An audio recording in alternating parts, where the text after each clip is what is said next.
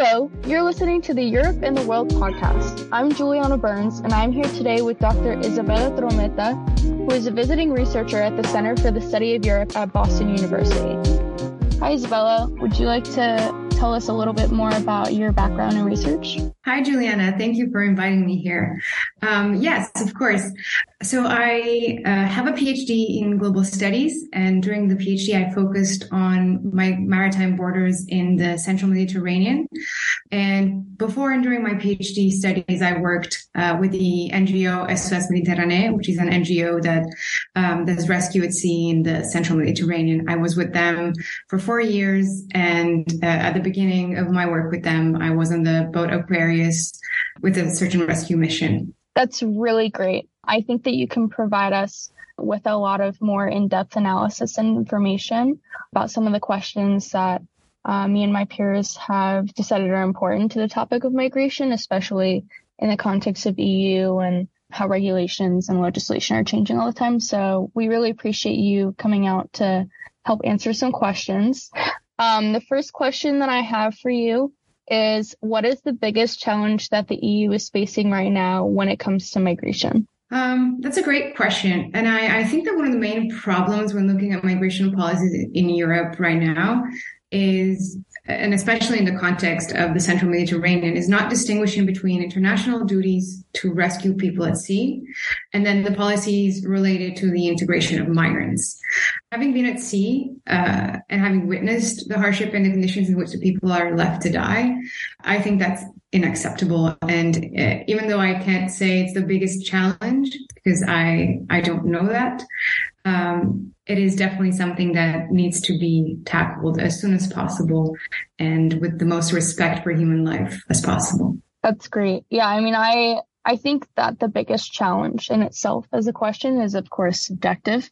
So that's a bit of a difficult question to ask, but it's interesting to see how that answer varies. And it's definitely a very difficult thing to have to witness that in person. And I think you've been put in a lucky but hard position to have to witness that. But at the same time, the work that you're doing is really valuable to improving that situation. So the second question that I have for you is, what would you say is the biggest item that the EU can improve on when accepting refugees during a crisis in terms of the process itself? I think that there are two things I would say. Again, distinguishing between the two steps of rescue at sea and then the quote-unquote acceptance of people into the country. As for rescue at sea, I think that it's most urgent to create a coordinated effort between the European member states to actually be out at sea, rescue people, and then swiftly let them disembark into the European Union, into the countries of the European Union, because the current situation is unacceptable, with people being left to wait for a port of safety for days, weeks, and sometimes close to a month. So that would be the first one, a coordinated effort. And then definitely the creation of more legal pathways into the European Union for migrants, so as to reduce the burden on asylum requests that there is in the territory. I myself have met a lot of individuals who've tried to find several different legal pathways into the EU when I spent some time there as well.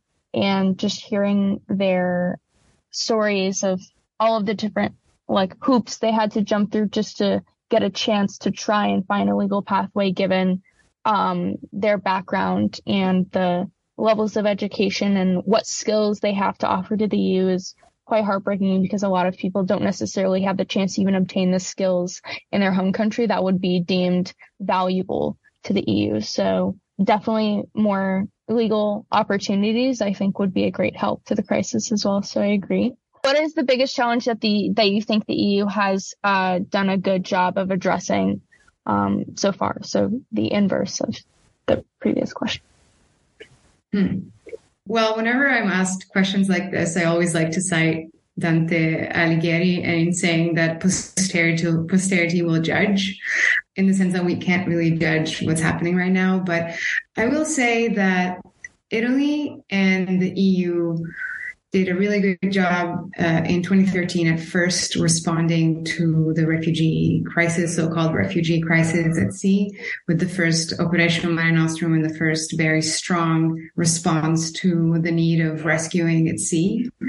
Whether or not that is the biggest challenge and the best faced challenge, it's not for me to say, but definitely the fact that now there's a reduced force for rescue at sea doesn't mean that there's less need. Great, thank you. The last question I have for you is, do you believe that the current migration system is stable, or should we expect changes to the immigration system to occur in the next few years? And if so, what do you think the most pressing changes will be that we'll see? Well, I definitely don't think that a system that is not coordinated between European countries can be sustainable long-term and over time, especially when we look at maritime migration. And while I understand that it will and would be difficult to create strong consensus over delegating certain migration issues to the EU, it is definitely an effort that member states should focus on and should do in order to prevent further loss of lives and internal discontent and conditions of living for migrants that are already on the territory that are unacceptable. Thank you. Aside from the questions that I've asked you in your time getting your PhD and as a doctor, as a visiting researcher, you obviously spend a lot of time hands-on with materials and trying to gain a better understanding of what's going on, which is definitely difficult given we're overseas and not there to witness it firsthand. Do you have any recommendations for where our audience can go to learn more about the EU and its migration system, some that you found helpful in your research or in your personal time?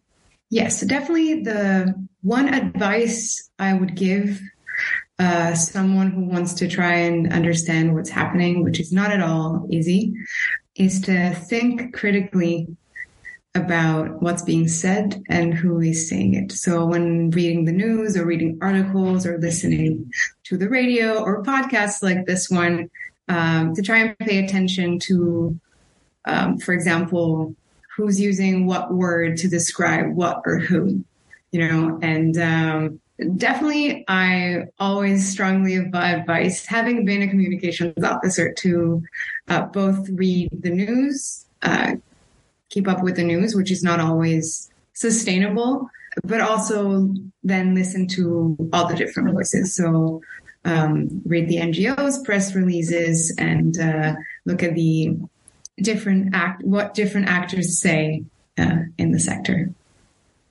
That's great. Thank you. The last one is more to talk about your personal, professional life. Do you have any projects that you've worked on that you would like our listeners to consider checking out that are available to the public? So I'm currently working on a book chapter that hopefully will be published soon about the category of boat people. And it's about how the lack of categories in the world of migration, categories that are structured in international law and law, leaves space for the creation of, let's call it, unofficial categories that are then created in public opinion, in public speaking, like boat people, like economic migrants, which are a category that are used, but at the same time not defined anywhere. And that then make it so that big groups of people have to be forcibly put inside the pre-existing boxes that do exist in law, leaving a very complicated situation where you have, for example, migrants who are fleeing situations caused, for example, by climate change or by natural disasters, who are in a way or the other forced to request for asylum, which is one of the few international protection protocols that do exist and that are put in place, but don't necessarily fit that category in the sense that it was created and intended in the 1951 convention. That's really interesting. I've never really considered the fact that asylum really has the connotation of, fleeing, conflict, and not necessarily conflicts that a lot of people in academia and who are doing research and obviously understand that are crises, but aren't as fully embraced yet, such as climate change in certain parts of the world. So that's definitely, of course, a need for asylum. And I think progress on the definition of that will definitely help, like you said, with the improvement of the legal process. And yeah, so is there anything else you'd like to add to our podcast that you think would be beneficial? No, just great job and keep doing good. Great. Thank you so much. No problem. Thank you for listening to the Europe and the World podcast, and we hope you enjoyed learning more about migration and borders in the EU.